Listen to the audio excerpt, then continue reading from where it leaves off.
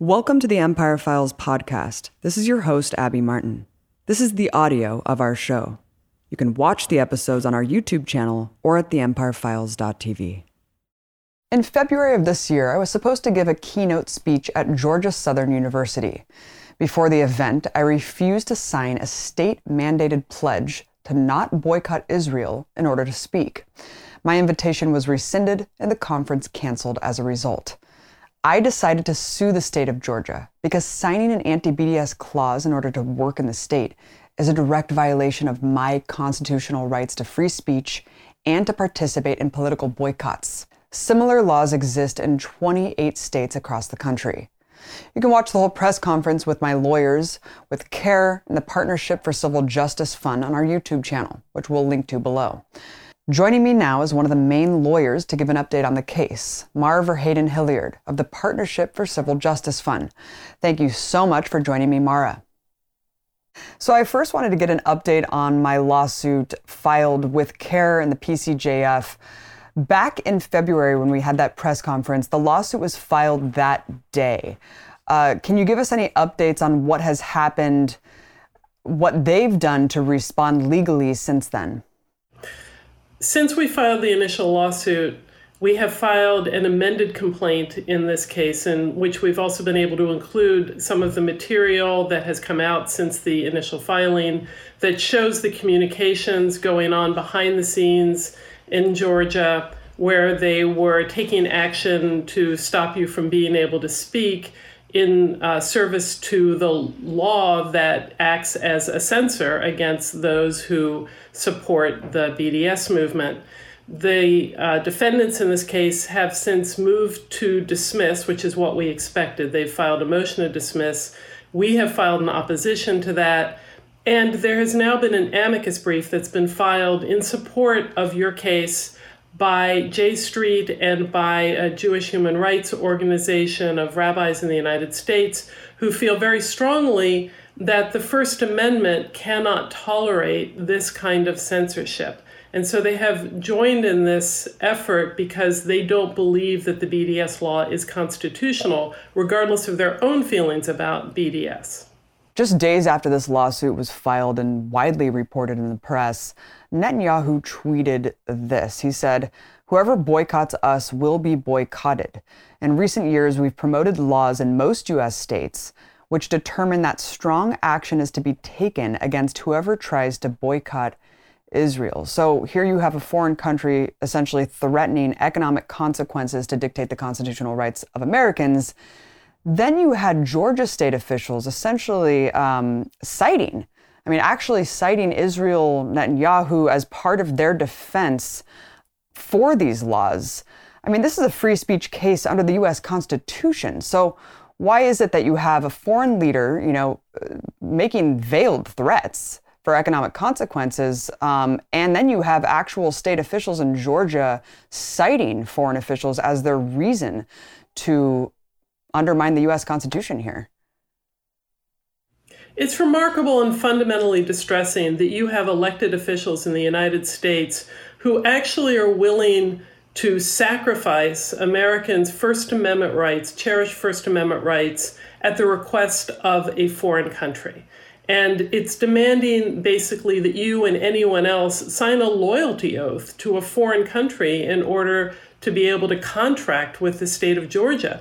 And the situation is so extreme that, in fact, one of the state legislatures, Deborah Silcox, when they were seeking to amend the law and raise that limit to $100,000 to try and moot your case, actually said in a committee meeting at the state legislature that she had been asked to take that step by the Israeli consulate, and apparently even brought a member of the Israeli consulate to speak in that meeting.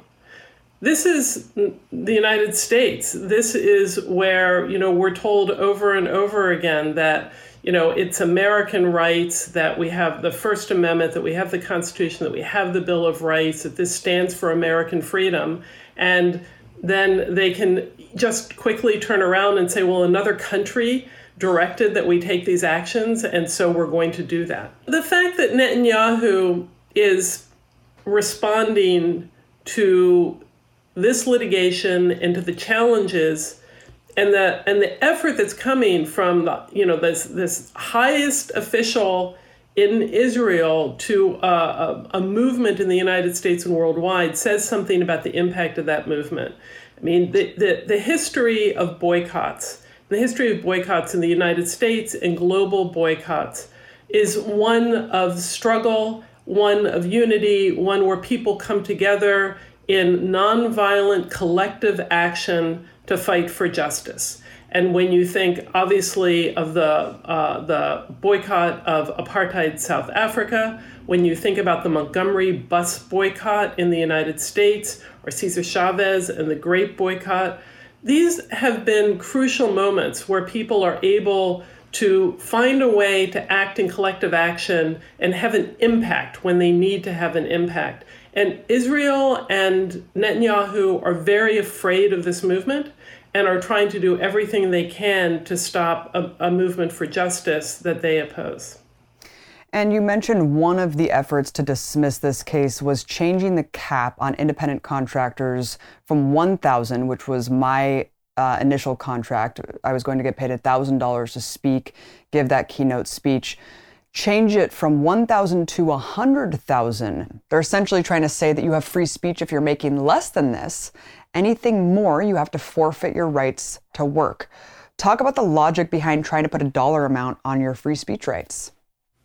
What they were trying to do is, right after the lawsuit was filed, the legislature considered amending the law. The reason they were doing that is solely to dismiss your case and try and dissuade other cases. What they were hoping is that right now the law as written says that it comes into play if for any contract of $1,000 or more. They wanted to up that amount to $100,000 because their hope is twofold. One, that there will be a fewer number of people who are caught in that net that will be less likely to challenge the constitutionality of the law, and also then that if $100,000 is on the line, a person is far less likely to challenge the constitutionality of the law. That's their hope. What they wanted to do specifically with that is really just to render your case moot. It was just an obvious attempt to render your case moot. This is something that happened in Texas, where CARE, who is also bringing this case, had successfully litigated a BDS case in Texas. Then the legislature changed the law to up the contractual amount to $100,000. The plaintiff in that case had a contract at issue that was under that, and they were using that to have that case dismissed. That's what this is about. Mm-hmm. Are you worried about similar outcomes that shut down the lawsuits in those states? Well, as I mentioned, the defendants, of course, filed a motion to dismiss, which we would expect them to do. That's the natural course of litigation. We have filed an opposition. The court, the district court, will make a determination based on these filings and obviously also the amicus brief that was filed in support of the First Amendment right to boycott. I believe that this case is a critical case in terms of free speech in the United States. And I believe certainly that it is patently obvious that no government under the First Amendment has the right to say you're receiving a contract or getting payment or ability to engage in an activity is going to be conditioned on a particular point of view, that we won't sign a contract with you unless you give up and disavow a particular point of view and a political activity, which is specifically here engaging in boycott in support of BDS. That is illegal, it is unconstitutional, it is completely unsound, and we certainly expect that this law will be struck as unconstitutional. You mentioned that two organizations recently filed an amicus brief to support this lawsuit, J Street and TRUA. What are these organizations and what does it mean that they filed an amicus brief to support the case? The organizations are very well-known, well-respected organizations in the United States that represent Jewish communities in the United States. And they both made the point of saying that they don't, by their filing, they are not saying that they are endorsers or supporters of the BDS movement per se. But what they are saying is that they believe it is crucial that the BDS movement be able to express itself, that Americans be able to engage in First Amendment collective boycott activity, that they oppose censorship. And they make the point in their brief as well, in addition to the legal arguments, of the history of censorship and persecution in the United States, including how it has affected Jewish people when there is an effort to politically scapegoat or politically attack people who are engaged in freedom of association and political activity and the dangers of that. And so they stand in opposition to this law. Because once you start being able to pick and choose what it is that people may be able to express, what they may join together in collective action to oppose or to fight for, when you allow the government, either on a state level or a federal level, to censor people and censor collective action or individual speech, it is a path that is ultimately going to be extraordinarily damaging to everyone in the United States. And they recognize that. Obviously, this isn't just about me or Georgia, but hypothetically, if we win this case in Georgia, what are the implications for the 28 or so other states that have these laws on the books? Right now, because there is a split where you have, depending on how the circuit court rules in the Arkansas case, there is a question as to whether or not this will go up to the Supreme Court of the United States. At the moment, these laws seem so facially unconstitutional, it seems extraordinary that this can even be a matter of debate. And yet it is. So I think without question, this is, a matter that will end up having to be settled. I believe that ultimately it will be settled with an understanding that the First Amendment cannot countenance the government putting its finger on the scale of debate and telling the people of the United States or the people of any state or any person that seeks to contract with a state what they may or may not advocate, what they may or may not do in terms of conduct and activity that is protected by the First Amendment. And lastly, it does seem like pro-Palestine speech in general is a primary target. And Mara, if I'm not mistaken, there's a contradictory law present in Georgia that protects this notion of free speech, but only for certain figures and not for others.